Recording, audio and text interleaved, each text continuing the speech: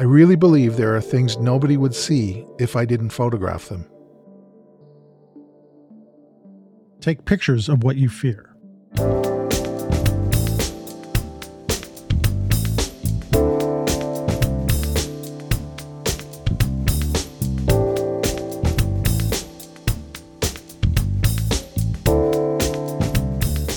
Hey, welcome to the Street Shots Photography Podcast. This is Antonio. And this is Ward. And this is episode 192 for the end of September 2023. And there we go. We're ready to rock. Another, what do we call it? The autumnal equinox. Oh, yes, yeah. Well, which I think was on the 23rd. We were covered in rain, I think, that day. Well, yeah, I think it was pretty warm here. I seem to remember doing some yard work. We've got the remnants of a hurricane hitting us. And there's another one coming too, isn't there? Oh, geez. Really? Maybe it's still down there by the Florida area. Yeah, we're going to get hit with another. Well, I feel bad for anybody who's in those areas that get hit really bad with hurricanes. I mean, I wouldn't call what we had anything, close to that. It was just we've had rain for 3 or 4 days. I guess the system stalled on the coast for a little while. Okay. It's been churning and it's just been gray. And then the result of that is I haven't been going out as much because I'm not going out, and even though my cameras are water resistant, I don't really feel like photographing in the rain. No. So, yeah. But for anybody who's getting hit by hurricanes, I hope that doesn't happen. So, but yeah. I'm thinking, as we're talking about this, I'm thinking, it was almost about a year ago since you visited. That's right. October something or other, 10th? October 10th is when you came in, right? Yeah. So it's hard to believe that's a year. That seems not that long ago. I know. It's crazy. Yeah. And but I remember it like it was yesterday. There's no doubt about that. And I see those pictures and I'm like, yep. Are you still processing those pictures?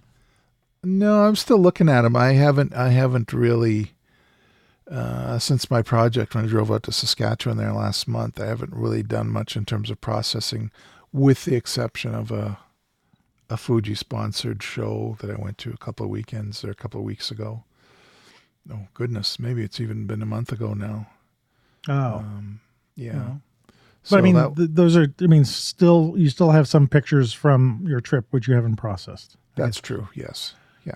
Okay. I guess I've done a second revisit. I haven't done a third revisit. They're pictures that come out of the catalog that didn't really pique my interest before, and I'm kind of going in another layer. Some of the interior pictures that we took, I haven't really. Interiors from the museums. From the museums and from the old postal building, the old post office. Oh, I building. see. Right. Yeah. Which is partially postal building and partially a train station, the Moynihan train station. Yeah. Penn Station, and what else is there inside? Some of the entrance to the zoo.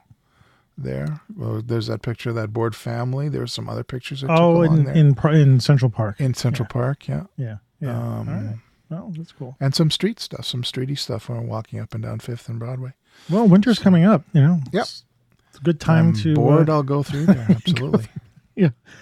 I was actually going through. Oh, first of all, let me just say we don't really have a subject tonight. So our subject is no subject. Our subject is no subject. Yeah, we had such a great. Guests on our last episode. I'm still reeling from that, and that will actually.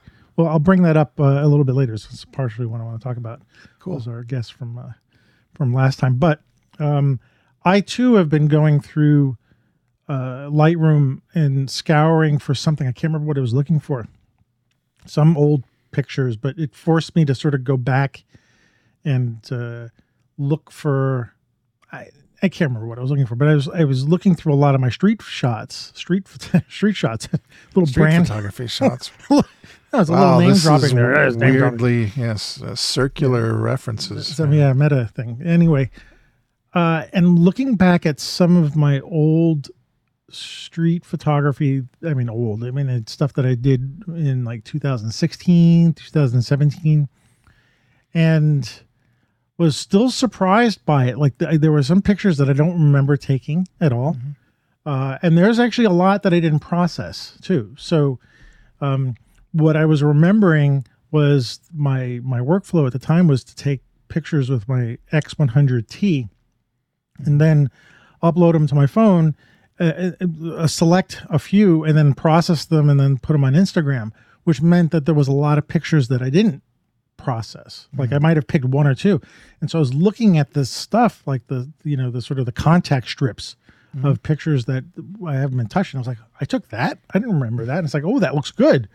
And so just like you're saying is, when winter comes, I think I'm going to go back through the sort of the unprocessed stuff and see what lies in that group. There's probably a lot of garbage too. I mean, I can probably start deleting things. Yeah, the garbage teaches you some stuff too, though, right? Yeah, it does. I know that there were editors and people at Magnum that want to see your contact sheet because they could see how you're thinking. I love that. I love the whole context. idea of that is such a good idea. But I mean, how do you do that with digital? Well, you go through the thumbnail view, and I forget what that display is called in Lightroom. That's what I do. Film, but with film, like there's no way to fool anybody because you've got the strips and you see the numbers on the edge of the strips. But with digital, if someone wanted to see my film strips, I could be like, "Oh, okay, hang on a minute." I meant for myself though. I mean, I'm going to go through it and then I can recreate in my mind or remind myself what on earth was I doing there. Yes, right. I love that. Yeah. Like the idea of doing that and trying to figure out the context. Like, where was I going? Yeah. What was I doing? What was I thinking? What was I seeing in this picture or like in this scene? What was interesting about it to me? Because it's certainly a lot different now than when I was there. It's in this case like 2016, 7-year difference, maybe 8-year difference in some of the pictures. Mindset was a lot different. So anyway, it was just interesting to go back through the older stuff and see. Oh, right, and that was the realization was. Yes, I remember my workflow because I would pick 1 or 2 pictures, throw them on Instagram, and then I was sort of done. I didn't look at the other pictures, then I would dump them into Lightroom. And so there's got to be some treasures in there that I should go and look for. And perhaps, here's some news, perhaps reload them or upload them to my new Instagram account. Get out. I thought you were done with that. Well, yeah. I was done because it was an enforced done. Right. If my account wasn't hacked, I would have kept it. I would have just kept doing what I've been naturally doing. The fact that it was shut off from me and that Instagram and Facebook are doing absolutely zero to help get it back to me. Oh, by the way, if there's anybody out there who has any kind of in to Facebook or Instagram, let me know. Drop us a line. I would still like to get that account back. But anyway, yes. So it was April of 2022 that it got hacked, and it was some guy in Nigeria, literally, because I might have told you this, but my brother actually FaceTimed him. I've got a screenshot of the guy, and we tried to buy it back from the guy, and he just wouldn't. He would say no. And my brother said this to the guy. He said, trying to get some sympathy from the guy, says, talking about in reference to me, he goes, my brother, whose account that was, he's not too smart, and so he got away. And so what I did was I went and I made a selfie of myself, and I did 2 exposures. I did one with my eyes looking at the camera, and then I did a second exposure where I didn't move my face, I moved my eye looking to like the right.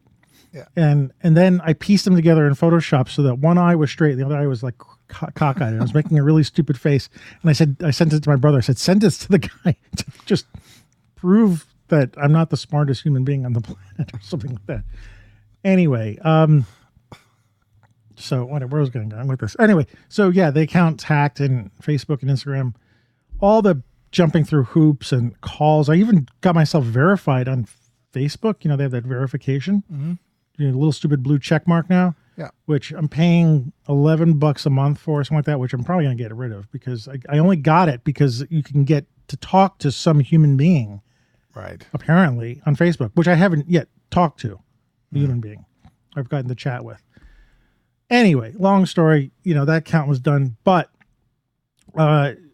for a couple of things that are coming up, which we can talk about in the course of this podcast. I've got a show coming up this week, which for people listening to the show, it'll already have passed.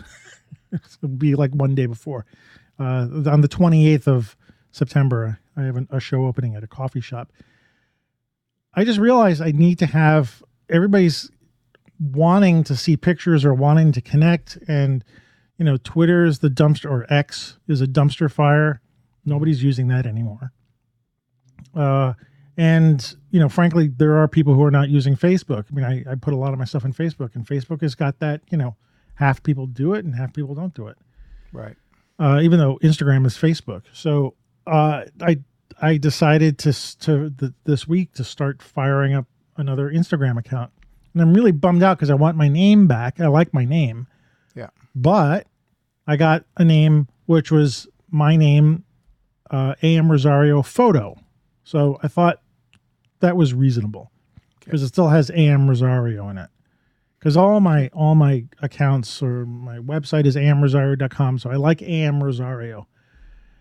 And it's a shorter version of my name. It's easier to type than Antonio M. Rosario. I like my name, but you know what I mean. It's less things to type. You got to make people are typing it.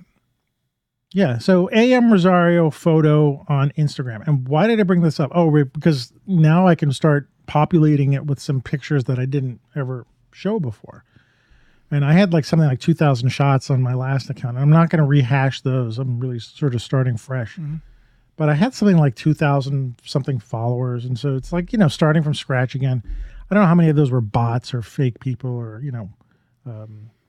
whatever. So, So anyway, that's not why I was going through my Lightroom library, but I realized, this is what I can do because the street photography is kind of timeless.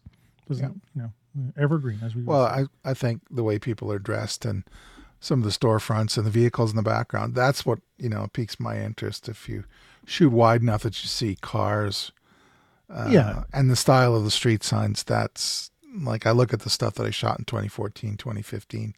It's the same. And you see a difference? I see downtown Calgary's changed enough over the years. New buildings, new construction, old buildings knocked down. You think, I forgot that old hotel was still standing. It was abandoned, but it was still standing. And then they, blah blah blah. You've got these little timelines of things being there, not being there anymore. That's true. Downtown Brooklyn, where there's a good chunk of pictures that I took because I would do this on my way to the job that was at Brick, downtown Brooklyn. Some of the buildings that you can't recognize downtown Brooklyn. I mean, there are buildings popping up everywhere. And right next door to Brick, there used to be this 99-cent store that I didn't, we would go buy things if we needed them, there really quickly. But it was destined to be knocked down. And but I got some fun shots out in front of it, and certain people I have this shot of this guy delivering. We have this brand of potato chip called Utz, UTZ. And there's a whole bunch of boxes, and all you see these two legs. This guy's carrying this 6 foot, 7 foot stack of boxes, and you just see these two legs underneath it.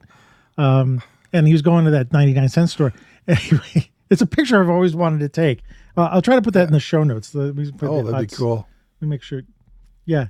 And now they knocked all that down, and they're putting up some 30-story monstrosity up there, and they did it really fast. So that whole area has changed. There's a building in downtown Brooklyn that looks like it's straight out of the Lord of the Rings. On the top should be a glowing red eye in fire. It literally looks like one of the two towers, the Tower of Mordor. I mean, it's really weird. It's this black kind of monolithic, although it does taper towards the top. But anyway, you wouldn't recognize it. So yeah, I guess you're right. And even in 7 years, does the Eye of Sauron point towards Midtown Manhattan? It just keeps looking. It just sort of zips around and looks. Right. It sends evil, beams at Manhattan. Actually, from a certain distance in Brooklyn, if you look at the skyline of downtown Brooklyn when it compresses with the skyline of New York, you can't tell the difference between the two. Because downtown Brooklyn now has got, this building is actually the tallest building in Brooklyn. It's one of the tallest in New York City. It's huge. I mean, I don't know. It's not quite World Trade Center or Empire State Building center size, but Empire State Building. But it's tall. It's the tallest building in Brooklyn. And up until that point, the tallest building in Brooklyn was the Williamsburg Bank Building, which is this old, from the 30s or 20s, I can't remember when it was built, with a big clock in it. If you're anywhere in Brooklyn, that's like sort of the landmark. You know where you are. Yeah, know you are. But anyway, yes, the pictures, I can see what you're saying. That I don't necessarily see the clothing differences so much, but certainly the scenery and stuff like that, and even in just the way I capture pictures, that affects things. So yeah, it's like I had a ways to go here. Yeah.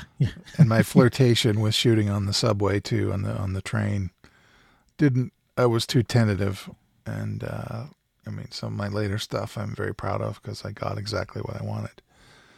In the old days, it was I'm trying to be covert. I must have looked like an idiot, trying to line up and not look like I was trying to line up. It's just stupid. Probably didn't look I got as over bad that, as, thankfully. Walker Evans with his little lens sticking out of his right. out of his overcoat. Yeah, with Helen Levitt, being his beard. Something like that. So he didn't seem like such a weirdo. So yeah, to segue a little bit, I am having a show coming up this Thursday, the 28th. That's the opening. So I'll just announce it. It's at for anybody who's listening to the show is in Brooklyn and wants to come by, you won't be able to come to the opening because the show will be released after the opening, but the show will be up. So far, we don't know how long. I mean, I'm assuming I'm going to want to keep it up for 2 or 3 months at the most. I don't want to keep it longer because I don't want it to become furniture. But the place is called Blue Star Parlor, and it's 1112 Cortelyou Road, Brooklyn. And so I wanted to announce that if anybody's in the neighborhood and wants to stop in and see the show, it's going to be 12 prints on a wall. The show's called 11218 Plus, which is the name of my zines, which I can't remember if we talked about them here. Yeah. But that refers to the zip code that I live in, and the plus refers to the little outlying areas that I'm able to walk in and beyond my zip code. But I like the name. And so I've been doing some tests about how to hang the show. So I thought this was interesting to talk about. You've been there, but it's one part of the wall is exposed brick, and, hanging on exposed brick is tricky. Now, he has not had a show in this place before. So he was looking to me to get some advice about how to hang what kind of hardware to put up. And I initially suggested, because I had 2 shows prior on the same kind of walls in 2 different places, and they used electrical conduit piping, and that actually worked really well. And they had mounted it, I guess, because they were always having a lot of shows, but they had mounted it with these little sort of U-shaped clamps, and they drilled it into the brick, not into the mortar. No, they couldn't do it in the mortar. No, there's no. Anyway, I don't remember. Yeah, actually, no, it depends how far you go down, because he's got, right now in this place, he's got things that are screwed into the mortar. He had a giant shelf that was in the mortar. Anyway, whatever. Too much detail. So this conduit was lined up on these walls, and you use these things called molding hooks, these sort of S-shaped flat hooks, and they fit perfectly on that conduit. And then from that, you can hang anything, any kind of wire or stuff like that. And so I used to use chain, and my prints are mounted on foam core board. So that way I didn't have to frame them, because framing is expensive. And you get a floating it's sort of like a low key, right? Yeah, I got a floating look.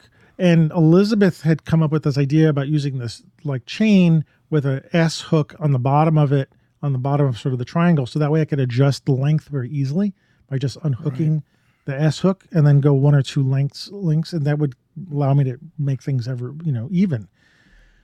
Anyway, I had suggested that to him. And he wasn't necessarily unkeen with it, but he came up with a different idea about using a steel wire, a heavy duty steel wire with a turnbuckle on it, and he's using that right now to. Yeah, so he can tighten it up, and he's using it to hang his menus on near the bottom of the tables. And I was initially okay with that, and then I started thinking about it because he'd have to mount it up high. That the chains that I would have to get, and they're really small chains, but enough of them with prints would start to weigh 12, the weight. 13 prints. Yeah. 12 or 13 prints, and even with the cord, with a turnbuckle tightened, this wire, I think there would still be curvature. Even if he uses eyelets, to support the wire, maybe he'd have to use a lot of eyelets because I think there would still be some sag. And that required me buying a lot more chain, and I can't find the chain. So I'm thinking, how am I going to hang this stuff up? So this batch of pictures I did also printed on foam board, on black foam board, to try to keep the cost down. And boy, print costs have gone up. I don't know if you've ever noticed this, but like I made 20 by 20 squares for my last show, and I don't remember them being this expensive. And these I was going smaller size prints. I'm sorry, I'm getting a lot more detail here, but it's photography. We can talk about this. Yeah, stuff. It's stuff. It's the things that we need to talk about, like to deal with, because if you want to have a show, you really have to think about this stuff. So I went with smaller prints. I went 16 by 24. I was initially going to go 20 by 30. I'm glad I didn't. I printed one test 20 by 30, and I'm going to have one print in the show that's 20 by 30 because I've got all these fire hydrants, this sort of typology of fire hydrants. But I'm glad I didn't go with 20 by 30. First of all, the print, it was like $60 or $70 a print. And then I think it would just take. Wow, that's like big. Retail when you would sell them for retail. Yeah, they were. $70. It was. Yeah. It was expensive. So, and the print itself is not expensive, but when you add the backing to it, it's the backing that. It's almost doubles the price. Yeah. Anyway, so I'm looking at this wall. It's fairly good shape. The bricks are fairly even and fairly flat. They're a little rough. I mean, it's like an old brick building, but I came up with a system which I think will work. And the system is I'm making these little, I'm going to call them spacers. That's not the right word. I took a strip of foam core board and I cut it into little 2 by 2 squares, and I stacked them together so that I stacked 4 of them together so there's a bit of a space, or let's call it, for that lack of a better word, because I can't think of one right now. Yeah. And I taped it together with gaff tape so that they're held together. So it's basically a little 2 by 2 cube, not quite a cube, made of foam board. So it's very light. And then I used this 3M, 2 different 3M, those 3M sticky strip stuff. 3M has got all these different adhesive kind of things that you can buy, like hooks and stuff like that. The Commander or whatever is the one that the Command stuff, right? The 3M Command or Scotch Command. I can't remember what it is. Scotch or 3M. Whichever. Yeah. Those anyway. So there's one that's like a Velcro, and then there's other ones that are like gummy sticks, like gummy sticky, strips. And the gummy sticky strips, I'm using 2 of them to adhere the little spacer to the brick. One reason I'm using that, I was thinking I could use hot glue, but hot glue is not reliable, and I don't want to damage. It's going to melt the foam. Yeah, it's going to melt your foam too if it comes in contact. Well, maybe. I don't really care because there's gaff tape on it, so I don't think it would really melt. Oh, right. Okay. But anyway, I use these adhesive gummy strips, and I stuck them onto the wall. I'm doing 3 of these spacers per print. And then the side that's attached to the print is using these Velcros, and I'm doing it in a T shape. So the spacer has a horizontal Velcro strip, and the print will have a vertical Velcro strip. That way I can adjust, and I can be not exact, right? I don't have to be exact. And I just press it in, and I put up 2 prints.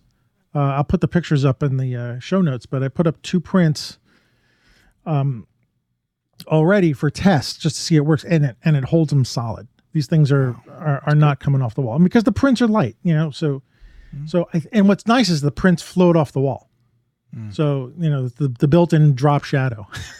Right.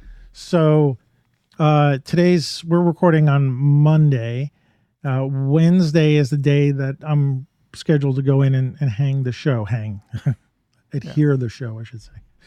And with any luck, I'll be able to get it done within a few hours. I have Thursday also during the day to do that. But it's a nice system. And once I have a laser level so I can make sure, I think I'm going to line up all the bottoms, I think. Still haven't figured that out, how I want to design the thing. But I think all the bottoms will line up except for the 20 by 30, which I think I'll let drop down a little bit and be a center line with the, I don't know. I don't know if that will work because I have horizontals and verticals. Anyhow, long-winded story about mounting these things, but it's interesting it's a nice challenge to try to figure out how to hang these things and make it look good. And I think the system I came up with is good. And even if the bricks are a little off, I think it's okay. I mean, it's a little rustic and a little homemade looking, but it's a lot less expensive to have them, not have them framed. And it's also, I'm not sure what the turnout of the show is. And so I'm not sure how much I want to invest, but it's really nice having these, 16 by 24 is actually a pretty decent sized print, Yeah, So and they're on, there are tables like against the wall where your prints are hanging, right? So you're already standing 6 feet away from them, right? Or however long or however wide those tables are. Yeah, no, well, not all the tables are actually literally against the wall. So if someone's sitting there, they'll be sort of underneath the print, so it'll be pretty close. I didn't want to make them too small because the wall is 35 feet long. Right. So if I made I was just saying that I was just saying the size is good. Your 16 by 24 is good because you are going to be standing at least 4 or 6 feet away to begin with, right? Oh, I see what you're saying. Yeah. Yes. For anybody's viewing it, or if they're just walking, through the cafe to go to the back and out to the backyard or something like that, it will be a decent size. And that's why I'm glad I didn't go the 20 by 30s because I think it would have been way too big. It's just, it's a narrow space. And so I don't need them that big. And 16 by 24, when you actually see a print made that size, it doesn't sound big, but then when you look at it, it's like, holy crap, this is big. Yeah. It's a big print, So, so I'm having them done at this place called Printique, which is a Adorama. If you know the camera store Adorama, it's their print service, and they have the printer place in Brooklyn, so I can actually go there and get it done. But I'm spending a lot of time on this, but what happened was I got all the prints back. I did one test and it was really good. And so I did them all and I got them back, and one print was totally messed up. And it was one of my favorite shots of the hatted gentleman walking down the street and sort of silhouette. Shadows. Yeah. The shadows, black and white. And for some reason, all the black parts looked like they'd been in a waffle iron. There were some of these squares that were visible in all the black parts, and so I went back to the place. Digital interpolation thing, JPEG artifact. It looked like it looked like a waffle iron. I mean, it looked like literally like they had put it in a waffle iron and it got like somehow pressed into the print. But even though it was actually it was physically part of the print, it wasn't like a physical damage to the print. So I had to drive back there. And I showed the guy, and he was like, "Oh yeah, okay. Oh, sorry." I said, "Do you need a new file?" He goes, "No." And I checked the file, and I whacked out Photoshop on it, and I didn't see anything. I whacked out the levels. It was Zippo, nothing. So I knew it was in the file. So they got it back like a day or two later. I drove over there, and this time I had to open it while I was there. I opened it up, and it was the same problem. And this was on Friday. And I'm like, I've got a week for the show. So I basically sat there in the waiting room while they actually tried to tackle the problem. And they kept running prints and they kept getting the same results. And they finally darkened a little bit and they still had the same results. And they're going to get it redone. But one of the issues might be, and I don't believe this can be a total issue, is that I had upsampled the image using Topaz. One of the Topaz apps, I think it was Gigapixel I used, right? Or Topaz Photo AI. Do you know those apps? Yeah, I'm aware of them. Yeah, I don't have them, but yeah, I know what they are. So I had to upsample this a little bit because of this, because of the size or something like that. Maybe I can't remember why I upsampled it. or it was already upsampled, and they thought that might have been the problem. I don't think it was a problem because I had a second image that I had upsampled with Topaz, and it didn't have these little squares on it. But so I was without a print, and I was like, okay, this is not good. Right. And they said, well, and they were really helpful. I mean, they were, the manager was there and printing and trying to call the print guy and just figuring stuff out. And I was like there for 40 minutes. So they ultimately gave me a refund just because I was sitting there waiting. Mm-hmm. So that was nice. They're going to reprint it. And I took one of the prints that they had that wasn't too bad, but I could still see it, but it was, but it wasn't good, but it was like, and I'm going to use it as a placeholder. And I don't think the normal person can see it. You're not going to sell that picture, but it's there. Yeah. I'm not going to sell, I wouldn't sell that physical one. And even if I'm selling prints, like I'm going to sell prints from the show, I'm not pulling them off the wall that day, True enough. to sell them. If, I'll put a little red dot or something like that. So there's a lot of options to get it reprinted or, and they're going to be reprinting it. They're just closed today because of the Jewish holiday.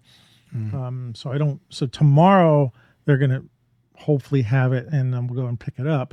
And Wednesday, if it's good, then I'll just substitute that print for the one I got. Anyway, it's a whole to do with this. Yeah. I haven't hung a show or put a show together in a while, and I forgot sort of how much effort there is into it. And it's, I'm still working on stuff too. I'm like, I got a notepad here, like, I got to get a guest book because I like people to sign a guest book, and I got to figure out how I want to market my zines there. And there's a few other things. I don't think I'm going to put nameplates underneath the images, but then I got to print a sheet that has the captions on it and stuff like that. And I had to write an artist statement, and advertising it. I wasn't very good at advertising it. So it's, I'm hoping there'll be a decent turnout, but, I'm a little late on that. And it was very rainy this weekend, so I couldn't go out and hang posters. Right. And stuff. But the one thing I liked about it was there's some physical things I had to do. Like I printed out my artist statement and I adhered that to some foam core board, and I had to do cutting with an X-Acto blade and be very careful with that. And there's like a lot of hand-on stuff. Yeah. Which is, I forgot, I don't mind doing this, like the hands-on stuff. So anyway, long story. Sorry.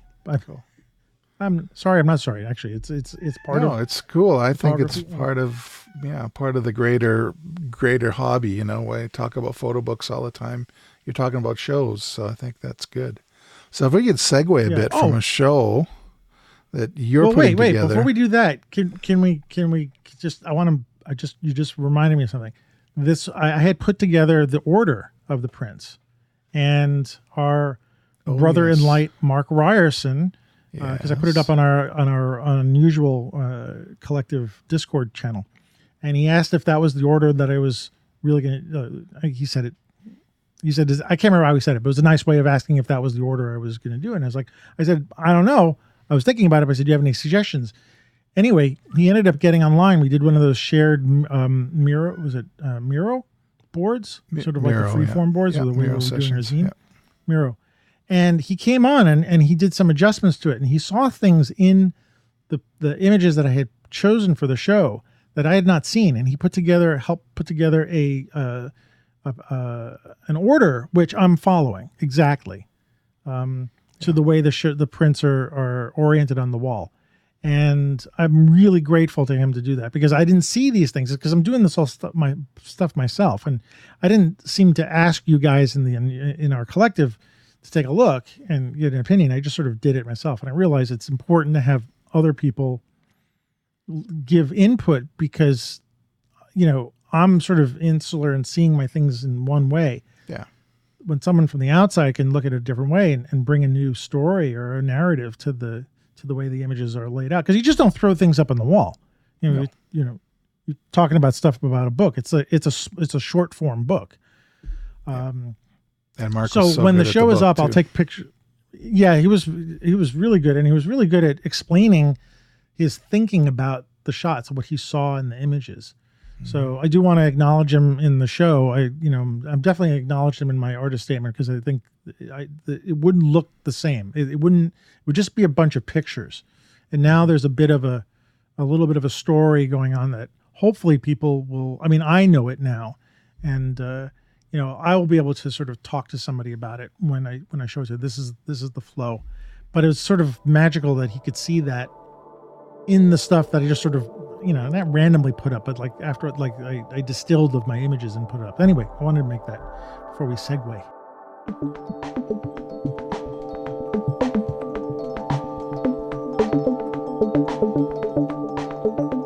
So we're going from a show that you're putting on to a show that I went to that was put on by a famous photographer, Deanne Arbus.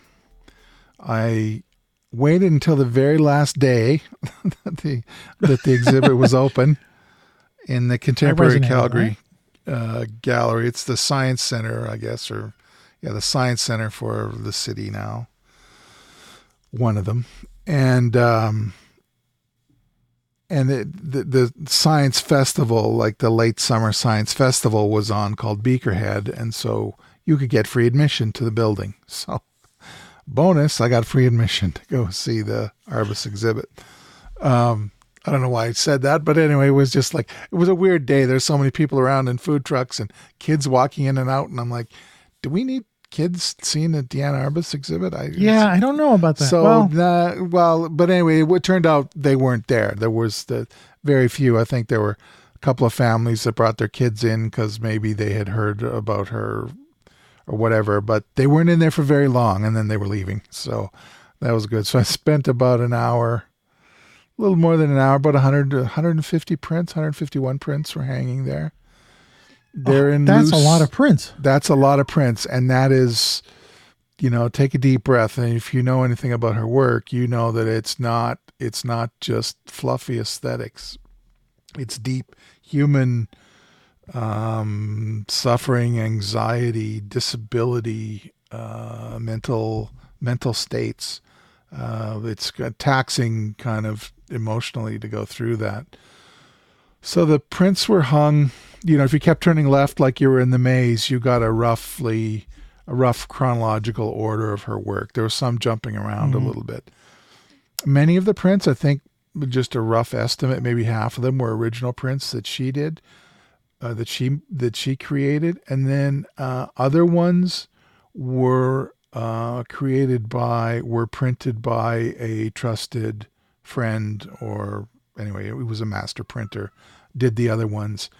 And apparently he did a bunch of sort of like reissue prints that were created for collectors or collections around the world. And so these prints all came from Ontario. I think it's the Ontario Gallery.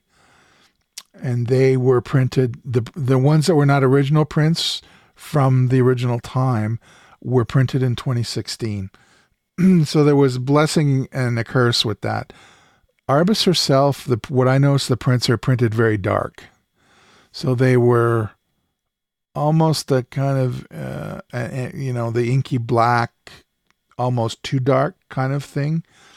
And the lighting was not the best in that venue. So you felt like, oh, these were printed too dark. But once or twice I just kind of shone my flashlight on my phone and they're fine. It's just it was just not the ideal viewing circumstance for them. So once I got that out of my head. It was really that dark in there? They were really, they were dark, and the lights were, 15 feet on the ceiling shining down like a jewelry store almost. That was not proper gallery lighting. So I'll forgive them that. I mean, the fact that there were so many of those prints for such a noted photographer, I'll take it. I'm fine with that.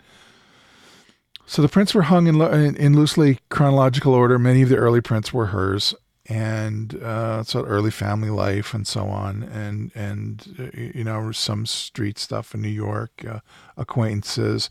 There's a kind of famous early picture that she took of Anderson Cooper when he was a baby in 1960. And he was not identified in the picture, but it was just very young baby was the title of it. I guess the Arbuses knew, the Vanderbilts knew Gloria Vanderbilt. And so when Anderson was born, she just took a baby picture of him. So there's some historical pictures in there, the twins that we know with the beautiful eyes. the woman with the monkey. If you're not an Arbus fan, you can just go look up Diane Arbus, and these pictures will come up. They'll come up on your first page for sure. The exasperated boy holding the toy hand grenade, probably my favorite fun Diane Arbus picture was in there. I tried to look in the detail. I think I've seen the. Not the contact sheets from that, like the. Oh, okay. What led up to that that kid making that face, because when you don't see the context of what it is, that picture is really, it's crazy. But then when you see the other pictures before and after, it's interesting. Anyway, sorry, I seem to remember watching a doc where they caught up with that guy who grew up, and he's like in his 40s, and he says, "Yeah, I just remember being upset with this toy." It was just one moment in a boy's life, and now suddenly he is grimacing through the photographic history, as a 11-year-old boy with part of his overalls or whatever, his little outfit is torn down off his shoulder, and he's suspender, and he's holding this toy hand grenade. It's kind of funny. And then so I'm paying attention to the year. So there's a lot of late 50s, and then we get into 1960, and then you see this kind of concentration on closer framing of people, and trying to and getting emotional states out of them. Now I understand from watching other documentaries, and I didn't learn this from the show, but that she had a mentor. Was Lisette Model was her mentor, and Lisette Model, she was famous for kind of her humorous pictures of life on the street. Mothers bending over with a child, making a face and things like that. A very kind of formal thing. And I don't know when that relationship started or how things went. But in 1963, when the picture started dating in 1963, you could see this turn of people who were disabled, people who were the circus freaks, if you want to call them that, the people of the circus. There's an interracial couple having tea behind in the tent at the circus. It would be nothing for us to see today, but it would have been subversive there. Some early 60s drag performers, which I found very poignant because there was such an earnestness and almost desperation in the way that they are depicted in those pictures, that they were, people living in fear and trying to express themselves in this way. It's like, it's a part of American history that I don't think we fully appreciate. And just these people trying so hard to become something. I thought it was quite moving. And I went through those pictures once, and I couldn't bring myself to go through them again, just because of I already had a bit of heaviness on board when I was walking through, seeing some of these other performers, or other people, not just performers, but people that are in these peculiar life circumstances. And then there's I thought maybe the most disturbing, but maybe the most cohesive collection of images called Untitled. They were late 60s. There were people who were in mental institutions, so various, developmentally disabled people or people simply with mental issues.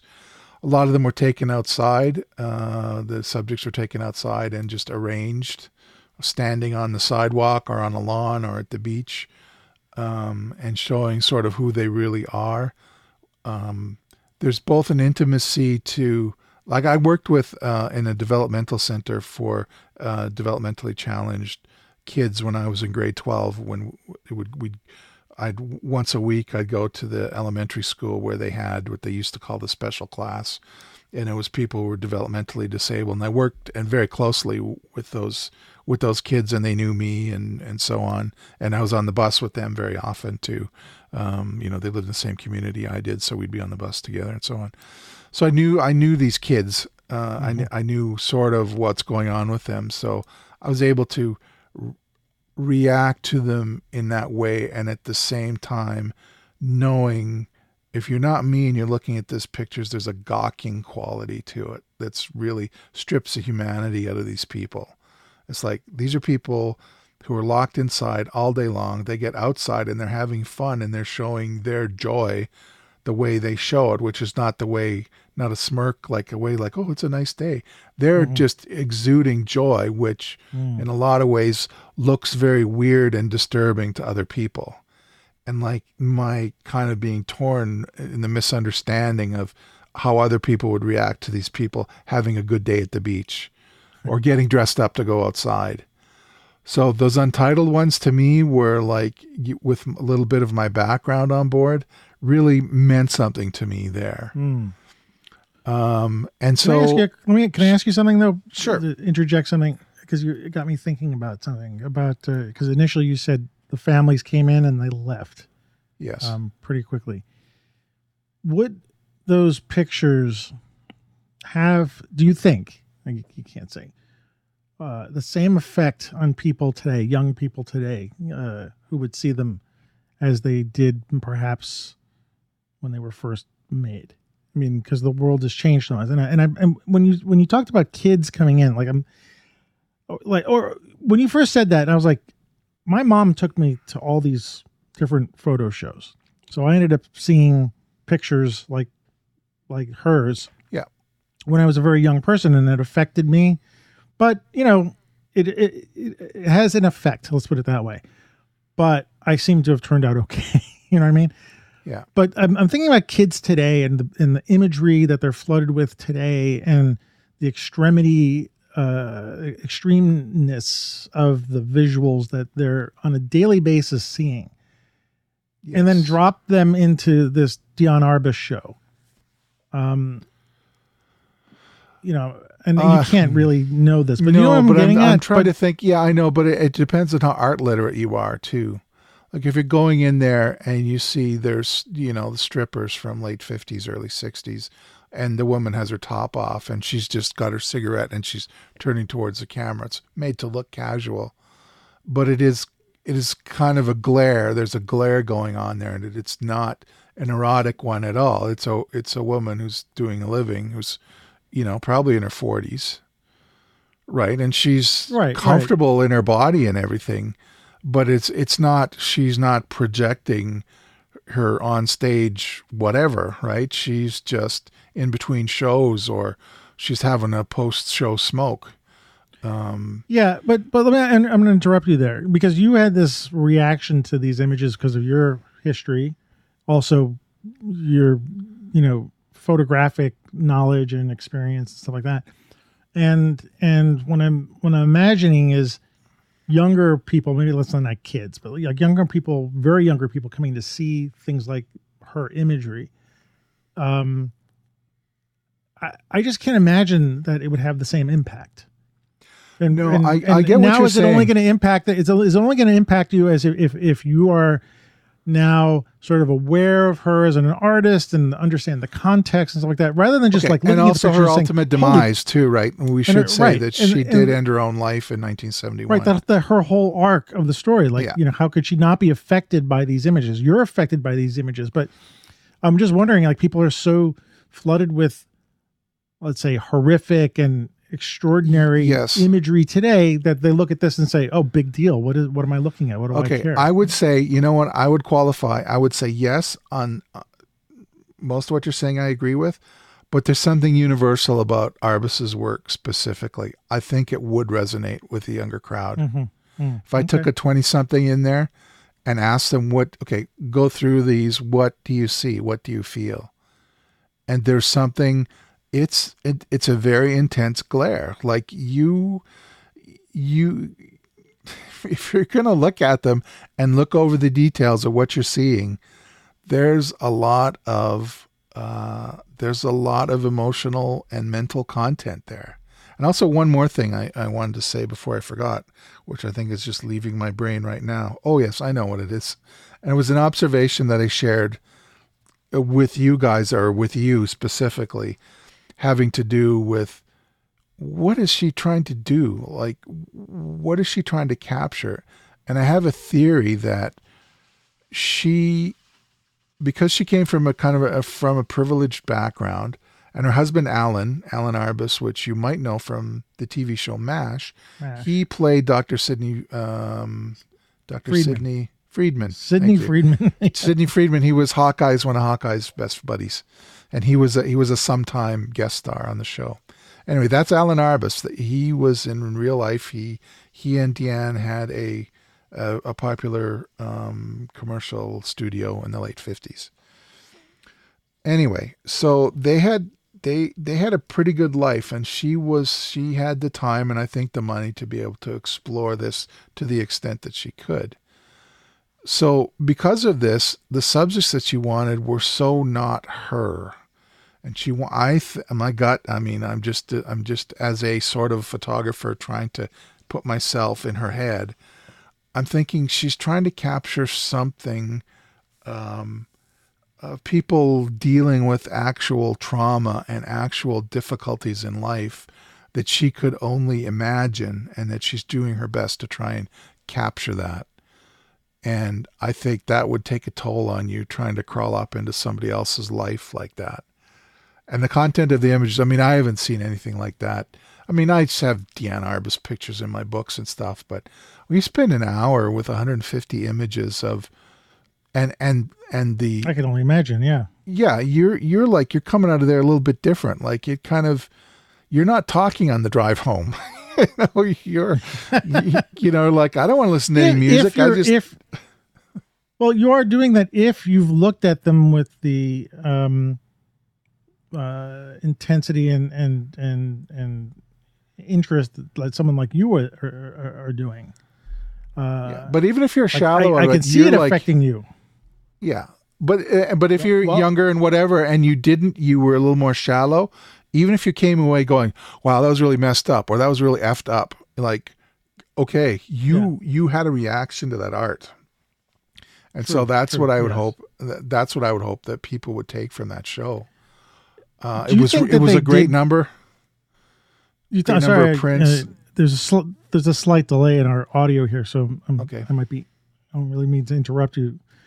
But do you think they did 150 prints to really hit the viewers over the head with stuff? I mean, that is a lot of work of hers, and that's a lot of work in any show. I mean, even when we went to go see the Besher show, they had a lot, but I mean, it was a huge show, and I mean, 150 prints. Were they matted or something like that? And yeah, they're all mounted. They were on boards. Yeah, so I'm saying it's a huge saturation of her stuff, and yeah. So anyway, I mean, how could you not walk out of there not being affected? Wow, so that's true. But I mean, I didn't expect it. And in fact, I read before that there were 150 prints, but that didn't mean anything. I was like, okay, I have all this material to look at. And I mean, it's the kind of thing that comes back, it's a little bit flippant to say, but there's a kind of a trauma of you remembering individual images or your state of mind going back and thinking about the show. And I think that's amazing. And I'm actually fortunate and lucky that that means the same thing, to have seen it now, because now I have a much better window into her, I think, into what I think she was about than in her artistic life. And so now I can see, I can see better where she fits into the pantheon of those famous mid-century photographers that we love so much. So her ending was she committed suicide. Yeah, that's right. Yeah. I don't remember the details of it. No, but there was some crossover with her and Richard Avedon, right? Yes, yeah. Didn't he stay with her body when? What I remember reading in his biography, that I think he stayed with her body when they called the coroners to come and get her. So okay. Yeah, I don't remember that. You could be right on that. Yeah. No, it's just because I remember that. I mean, I was drawn to that. First of all, the world back then the world of photography was a lot smaller, so a lot of people knew each other. There was a lot of crossover, and there was something poignant about. I'm not getting the details exactly right, but there was something poignant about him staying there. And I think it was her daughter who found her. I'm a little fuzzy on this and stuff like that, but there was something about that connection between him and her, staying with her body and being part of that, that whole scene at her end. That I just like in the whole story of photography, like those kind of moments are very memorable to me, especially because it's we think about photographers as being, okay, well, here are these pictures that they take and they present them and they share them and stuff like that. But we don't always think about the toll that whatever it is, good or bad, on the person who's creating that imagery. And, the famous, the picture of I can't remember the photographer's name, and I'm sorry for the photojournalist who took the picture of the child resting on in I think some African country, and there's a vulture behind the kid. Oh yeah. Do you know that picture? Yeah, I know the picture, but I can't. And the photographer ended up taking his own life not long after that. And we see these things that the photographers create, and we just don't know what is going on in the person. Yeah. But anyway, sorry, it's a little. Well, Salgado was same kind of thing, right? He'd had enough of. He did that work in the Congo where there's bodies and front end loaders and really, and then he kind of mentally and physically broke down and had to move back to Brazil. It's you can't help but wonder was going through her mind. Certainly from 1963, just how that work turned. Anyway, it's something else, really is. Well, hopefully that kind of show will come to other places. I mean, or at least at that maybe not at that this scale. One I think is going across Canada because it's a Canadian collection of the work. Is it really? Wow. Okay. Yeah. It'd be nice if something like that would come to the States. Yeah.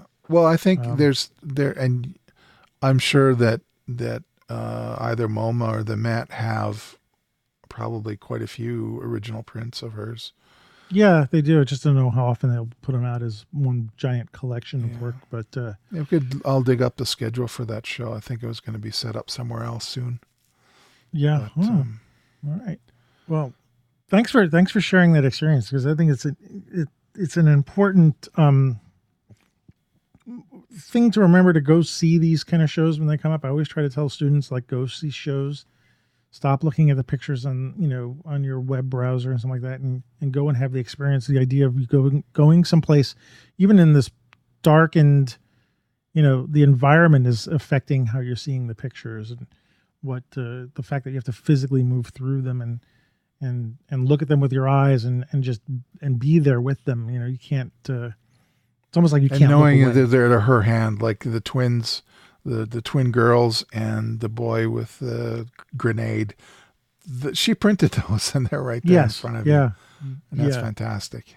Yeah, you can't beat that. No, it's something that I just go blue in the face trying to tell people, go look at things like this, because even when you just go to a museum, that the print in front of you is part of history, is like part of their history and something like that. Mm-hmm. When they felt the same way when I went to go see going back to Avedon, seeing the giant portraits, the panoramics, the murals. Yeah. And I mean, I know he didn't print them himself, but like that was part of, But and I was so worried. It was a dance creating them, though, right? Yes, it was. And knowing that those things were, in his presence, that they weren't just, removed, 10 times from us by way of, the internet. Well, and he's walking the same floorboards you and I were too, right? So yeah. Well, I'm going to pause for a second. Just hold on. The audio is really wacky on here. I don't know if you heard it. Hang on. I just put up on the Dropbox paper the outro. Do you have a link for, or should I just? I had it open here. Okay. Just so that we can read that and be good. Because we're at about an hour now, so I think we can wrap it up because we actually did a perfect show. Okay. Let me open up. I yapped for a half an hour and you talked for half an hour. It just occurred to me we were talking about show. What show? I've been to a show. What show? Yeah, this is great. It was probably the best, most internalized show I've ever done, ever been to. Okay, so the outro. I've got the doc here. Oh yeah, here we are. Okay. And then we can record that. All right. So let's do 3, 2, 1. Well, that was really wonderful description of the experience, and so thanks for sharing that. I'm glad you got to see it in the last day, and for free. And for free. Yeah, it's like next time, don't wait until the last day. Because sometimes you might want to go see this. I don't know. Would you have gone to see this show twice? Oh, I think so. Yeah. Yeah. So give yourself next time. Give yourself some time and go so that you can go and see it again. I love seeing shows twice because just like anything, you start picking up on things that you don't see the first time, because the first time you're there and you're looking at it, you're getting this whole experience. And the second time, now you can go and like, oh, let me look at this and look at that. So I did the best I could. I walked around twice. I went through. Okay, that's why I was there for an hour and a half. All right, we'll take that. We'll accept that. I did what I could, man. You did great. You did. You won't be able to. It won't take you an hour and a half to walk through my show. I can tell you that. I don't know. Maybe there's a lot of detail in there because you're big with the details. No, I'm just never mind. And color too. Deanne Arbus wasn't in color. Well, actually, 4 of my prints are black and white in this show. Oh, that's right. So I have a mix. I have a mix of stuff. But anyway, we've come to the end. Wow, we actually did manage to find topics that were similar, which was great. Cool. So where are we looking for you in the world?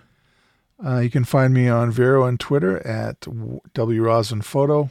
I'm at Instagram at Ward Rosin Fine Art. Facebook, you can find me at Ward Rosin Photo.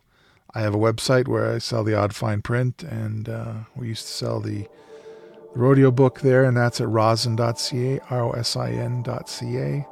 And my little side hustle and our unofficial sponsor is Ornis Photo, and that is at ornis.photo on the internet.